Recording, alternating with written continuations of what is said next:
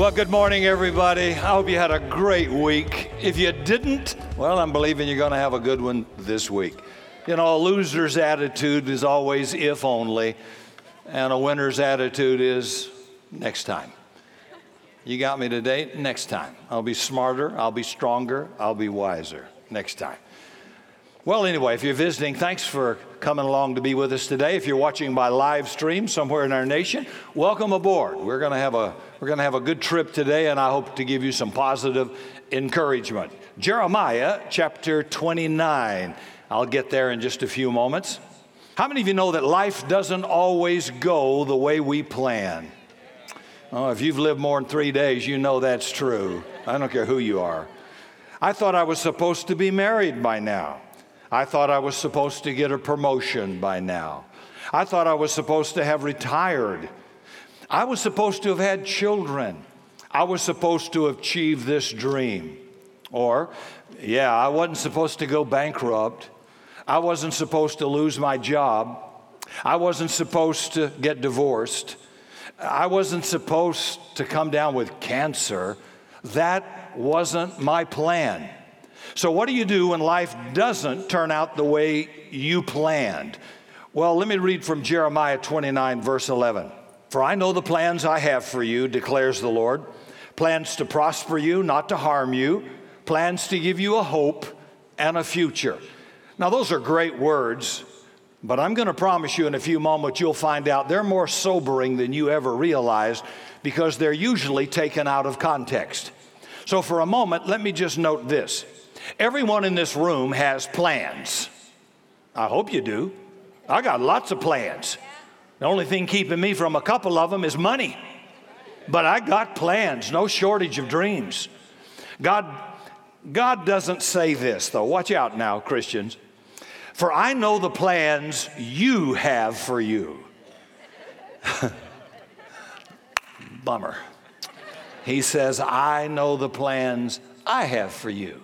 And I'm telling you, many times they conflict. Things don't go the way we planned, but if we're following Jesus, they go the way He planned. And that's sometimes a disappointment to me because I had this plan and God interrupts my plan with a better plan. I don't see it that way at the moment, but ultimately I will see it looking back. And throughout the Bible, God's always interrupting somebody's plans. Adam didn't plan on getting created. Noah didn't plan on building an ark, surviving a flood. Abraham didn't plan on becoming the father of a new nation at 100. Esther didn't plan on having to stop a genocide while living in exile. Moses didn't plan on having to defy the great Pharaoh. Mary didn't plan on getting pregnant. Not a single story in your Bible begins, then some human being had a great plan. Didn't happen. I want to give you a couple of thoughts I picked up from Tim Keller's book called The Gospel in Life, The Good News in Life. In the ancient world, all nations worshiped their own gods, little tribal gods with a little g. They had lots of them. And the general understanding of the culture was the better the nation, the more powerful the nation, the wealthier the nation, then the higher status that nation's God achieved. So if your nation was the strongest, the most powerful, the wealthiest, then your God was thought to be the great God. If your nation didn't do well, your God was a weak God. So Israel thought the plan, notice, they thought the plan was that they would become the wealthiest, the greatest, the military strongest nation on earth so that the God of Israel would be vindicated above all these other wannabe little gods. That was the plan. But here's what happened. They entered the promised land after going through the wilderness, getting out of Egypt, and for a while things seemed to go well. Then there's the era of the judges. Then they finally get a king, and they only have 3. Saul, but that didn't work out too good. Then there was David. He had a few miscues, but a good guy. Then there's Solomon. And Israel thinks, man, this is getting better and better. This chart's just going to keep going up. But it doesn't. After Solomon, the kingdom of Israel splits into 2 different parts. There's the northern kingdom and the southern kingdom. They each have different rulers, and they're always in conflict with each other. Then about 712 BC, a world power arises called Assyria. And they come along and completely destroy the northern kingdom. It ceases to exist. It will never rise again. So now the southern kingdom is all that's left of Israel. Things aren't going according to their plan. A little later, 586 BC, a new superpower emerges called Babylon under the rulership of Nebuchadnezzar.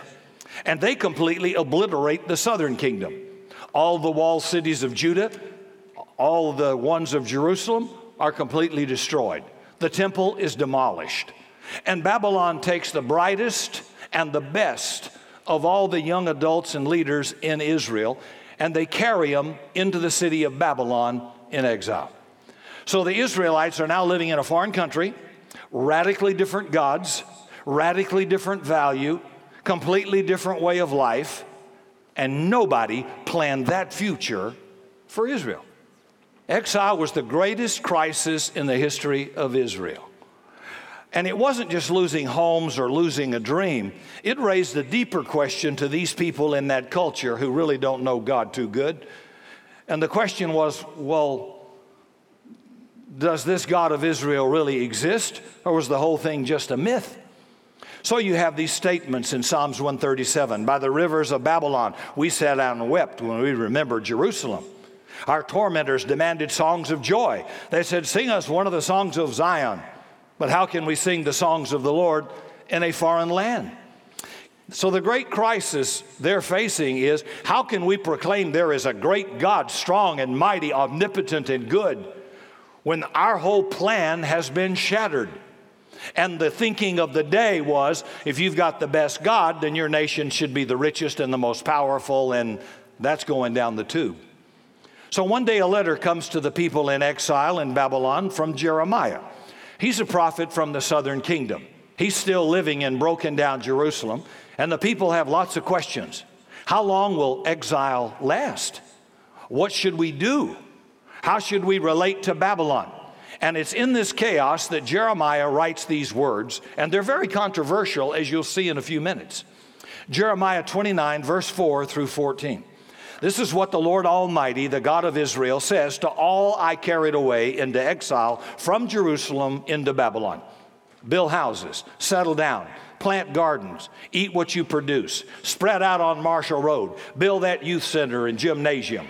Marry and have sons and daughters. Find wives for your sons. Give your daughters in marriage so they too may have sons and daughters. Increase in number there. Do not decrease. Also seek the peace and prosperity of the city to which I have carried you into exile. Pray to the Lord for it, because if it prospers, you too will prosper. This is what the Lord Almighty, the God of Israel, says. Do not let the prophets and diviners among you deceive you. Do not listen to the dreams you encourage them to have. They're prophesying lies to you in my name. I haven't sent them. This is what the Lord says. When 70 years are completed for Babylon, I will come to you and fulfill my gracious promise to you and bring you back to this place. For I know the plans I have for you, declares the Lord, plans to prosper you, not to harm you, to give you a hope and a future. And boy, you better understand, Israel does not want to hear this. The people were thinking in terms of two strategies when it comes to how you live in Babylon, how you live in exile. The first one, the one Babylon wants, is for Israel to assimilate into Babylon.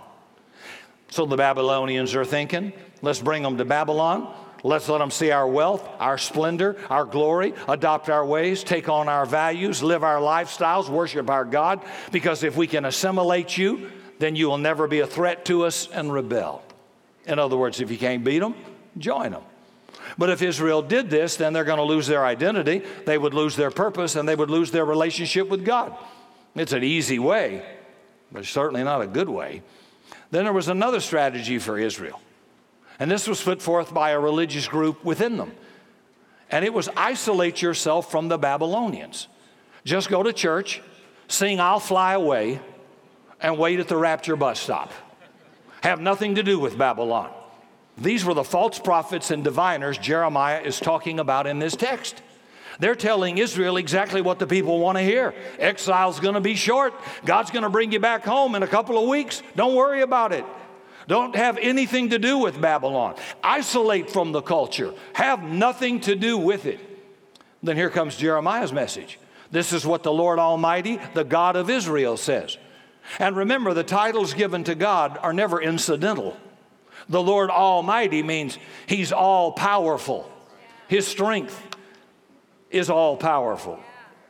And He hasn't lost any power, even though your plans aren't working out too good at the moment. The God of Israel, He hasn't forgotten His promise for you, even though you think He has. This is what the Lord Almighty, the God of Israel, says to all those I carried away into exile from Jerusalem to Babylon. Oh, here's another strange one.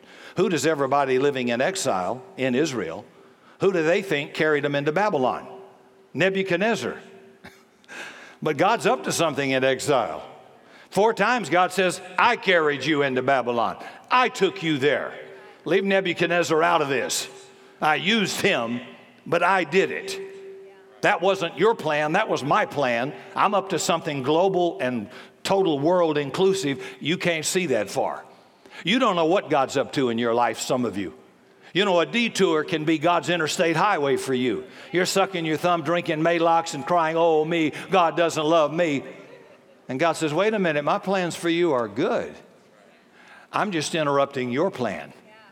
My plan stands undefeatable, and it's going to be a good plan. Oh, it may not be easy. It may not even be painless, but I know what I'm doing.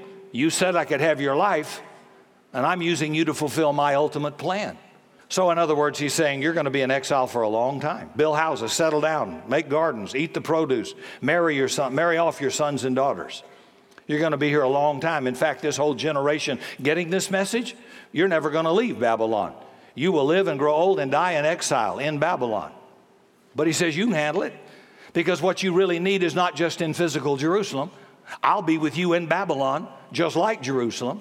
So I want you to permeate the world in which you find yourself. I want you to be salt and light in a dark place. Build, plant, marry. In other words, you can worship God in Babylon. The God of Israel is also the God of Babylon and Las Vegas. They just don't know it yet. See, Babylon's plan was to assimilate Israel into their kingdom. God's ultimate plan was to assimilate Babylon into His kingdom. So Babylon, this place of exile, wanted to assimilate Israel.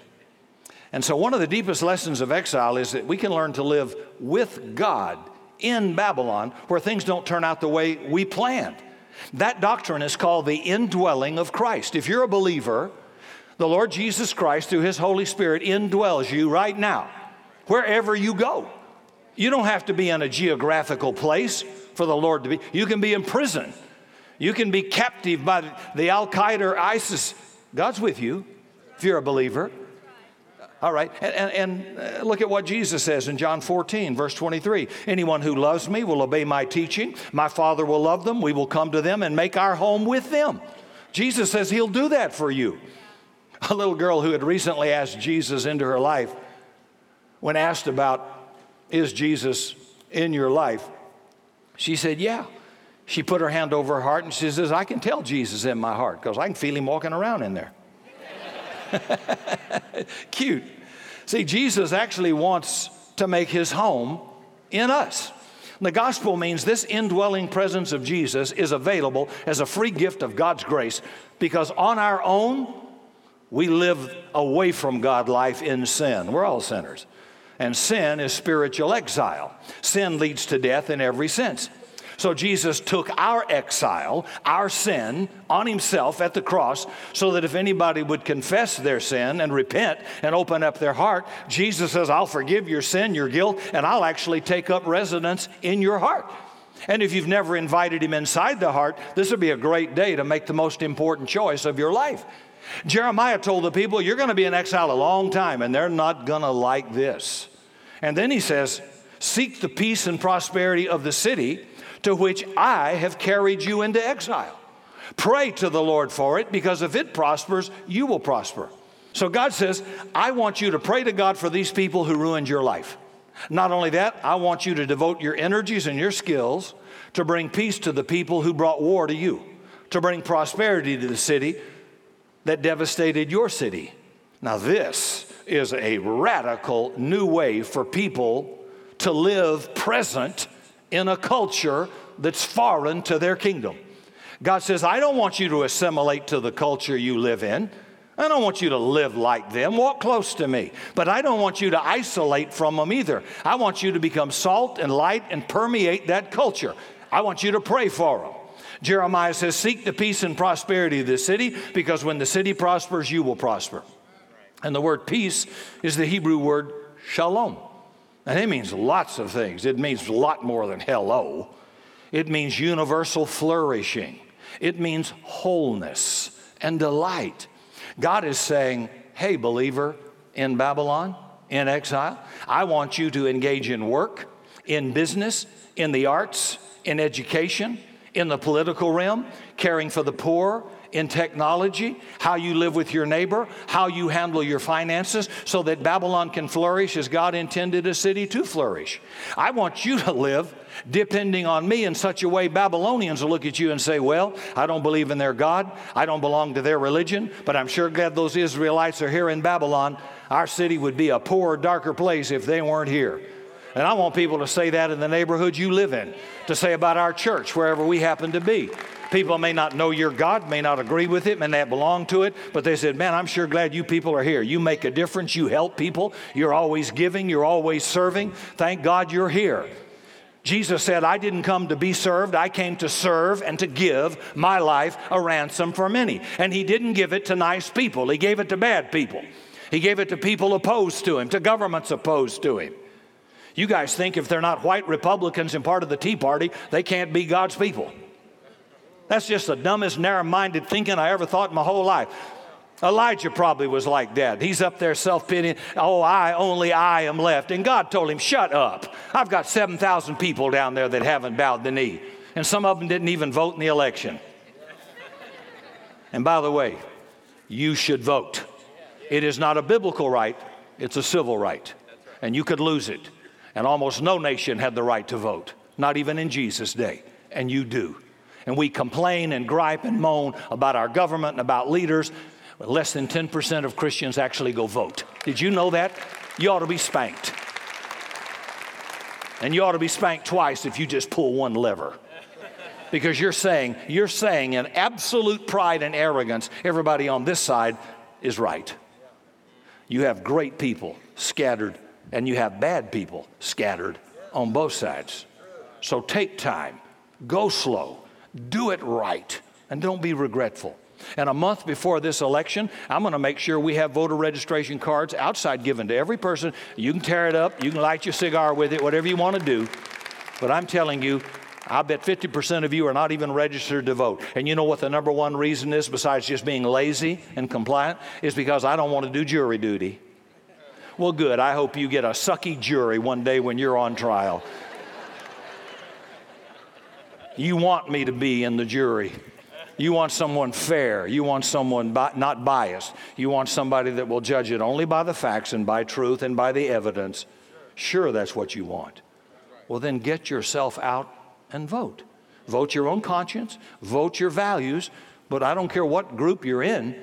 You agree with me, you should use your responsibility to vote. This is not a paid political announcement, but I'm telling you, some of you worry about, well, our country's going to hell in a handbasket. Yeah, because Christians just show up, sit down, munch on a spiritual lunch, and go home. They don't vote, they don't register, they don't get involved, they don't want to serve anybody, they just serve themselves. And God says, don't do that.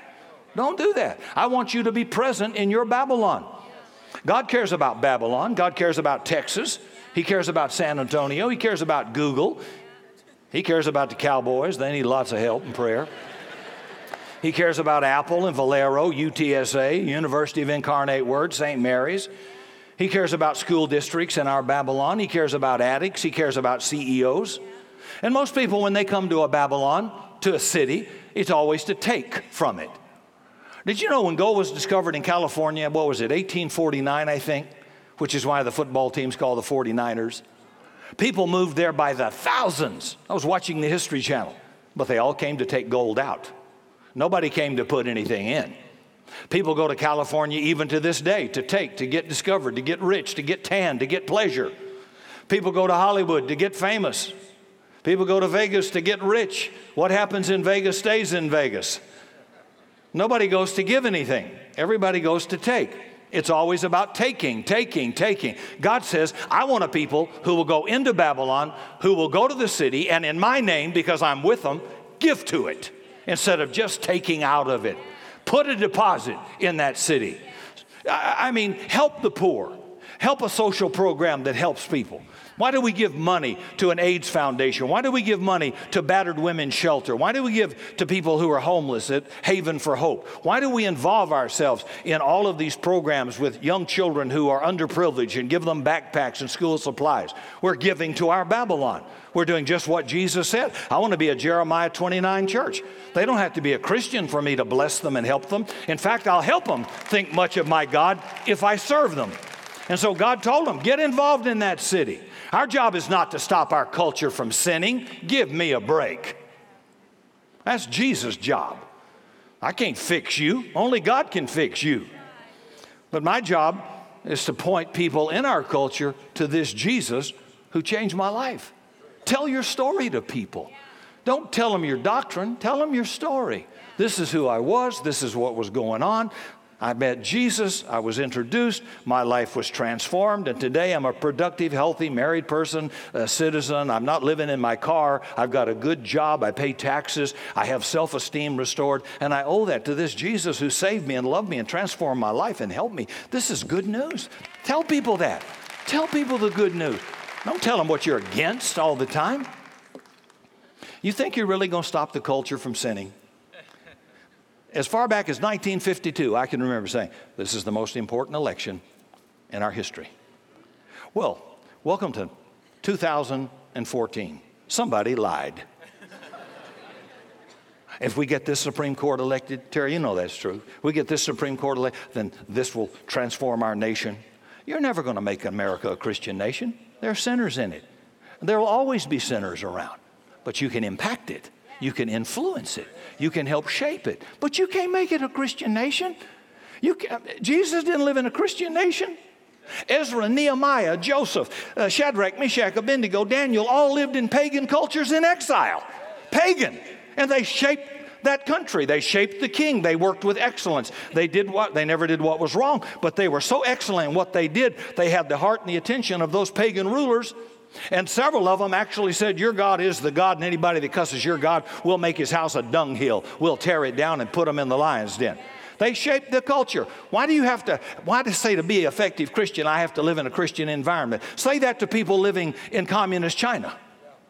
Tell that to people who are in the Middle East who are not part of a Muslim identity but a Christian who face execution and beheading for being a Christian. Tell them your silly American ideology. Boy, I tell you what, we're soft, folks. We're really, really soft. These people that changed the world were burned as torches, fed to lions. They were imprisoned. They were beaten. Anybody want to sign up? No, you got a soft American Jesus. And he ain't Republican, and he's not Democrat, and he's not white, and he's not black, and he's not Hispanic. He's God in flesh. Now, our job can't stop a culture from sinning, but we can introduce this culture to Jesus, and we certainly have to deal with sin first in our own church. Can I say we have a sin problem in this church? Shock. Listen to John chapter 1, verse 8. If we claim to be without sin, we deceive ourselves and the truth is not in us. See, the real problem of exile is not the church in Babylon. It's when Babylon gets in the church. I'm thinking of a guy in our church who wrestles with sin and occasionally in attitudes, sometimes in behavior, who wants to look better than they really are, wants to have a better spiritual reputation than he really merits, and of course he wants to remain anonymous. But I'll tell you who it is this morning. It's Jim Williams. No. It's me. Oh, excuse me, and it's you. It's every single one of us. It's standing in the need of prayer. Oh, Lord, we got a sin problem. Sometimes in conferences, I am such a naughty boy. I mean, some guy will get up, be self-boasting, self-promoting, gag me so audaciously sickening and ugly, just terrible. And I'm thinking, what's so weird is he's not so self-aware. I bet everybody in the room can smell what's coming out of him, except him. And my next thought is, I wonder how often something like that could be true of me, and people see it and smell it, but I don't. Or you. Huh? See?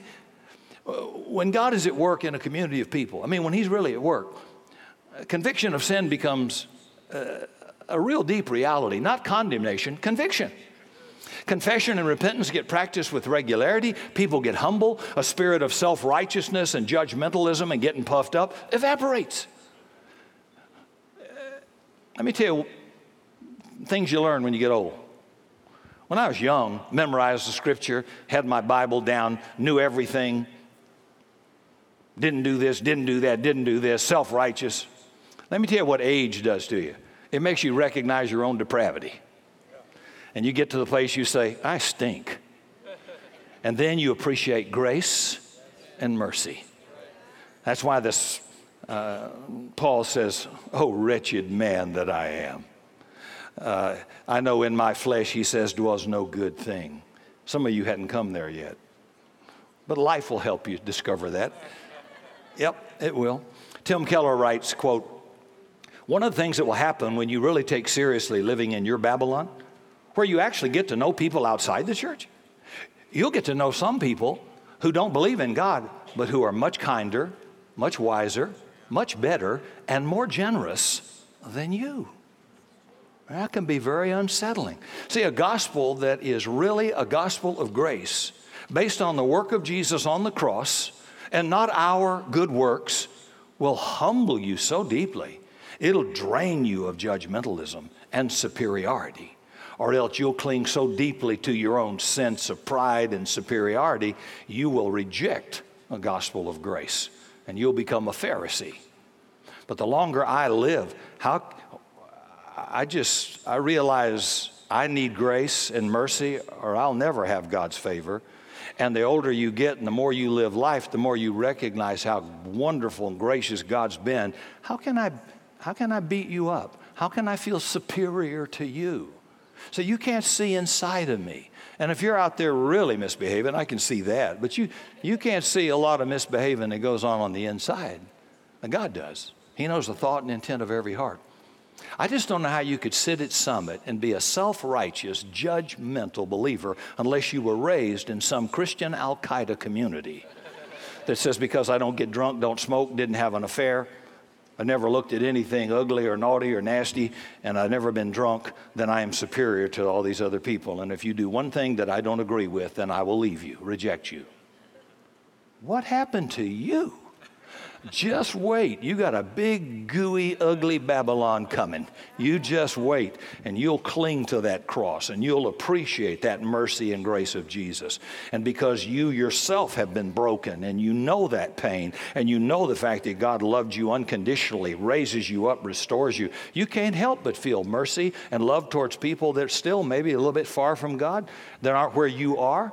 But they're drawn. The love of God never fails people, and it's the goodness of God that leads people to repentance, and they were always drawn to him. And Jesus didn't isolate himself in a synagogue. He was out there eating and having parties with all the unsaved pimps and prostitutes and sinners and tax collectors. I'm sorry. I can't believe he's over there with those people. Let me tell you, I told you last week, I'll go anywhere. I'll pray in a Buddhist temple. I'll pray on Jesus' name. But I'll go to the Democrats, I'll pray over their deal, and I'll pray what I would pray for a Republican or a Bible-believing Christian or no. And I'm going to pray the will of God. I prayed at an open house in Dominion at a big affair with about 250 loan officers, business people, bank executives, real estate agents, and all. I want to be everywhere. Why not? That's what we're supposed to be out there. And if you live so rigid that you can't live in a culture that you're in the world, but you're not part of it. Their values don't shape me. I want to shape theirs. But I want to say, what a friendly person to be with. What an encouraging person to be with. I have a bigger shot at assimilating them into the kingdom of God than by isolating and just judging. And I'm just reading the Bible, so if it gets me in trouble, it just gets me in trouble. So let me tell you when it happens. Wherever you go, Jesus goes with you if you're a believer. Anytime somebody's kind or helpful to a stressed out young mom, a little shalom breaks out.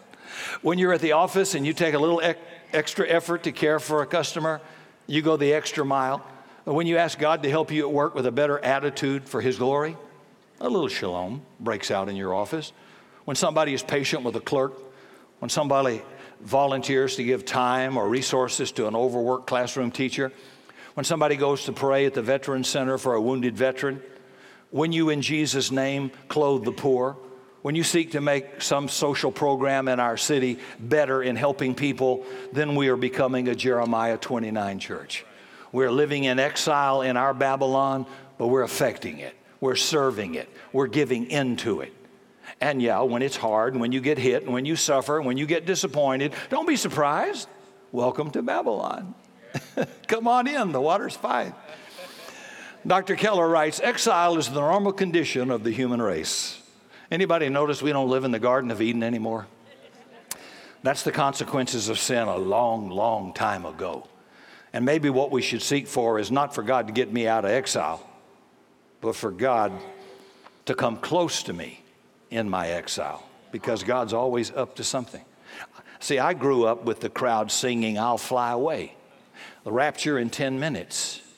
Now, I don't know when the Lord will return. He will return. I don't know when. But evidently, all the guys that wrote books and made lots of money who are now dead are wrong. Right? Now I got grandchildren, let alone children. One great prophecy teacher, he's still on TV. The guy must be 120, I don't know. But he told me I'd never pay for a college education for my children or a wedding. I wish I could send him a bill. See, that's the wrong attitude.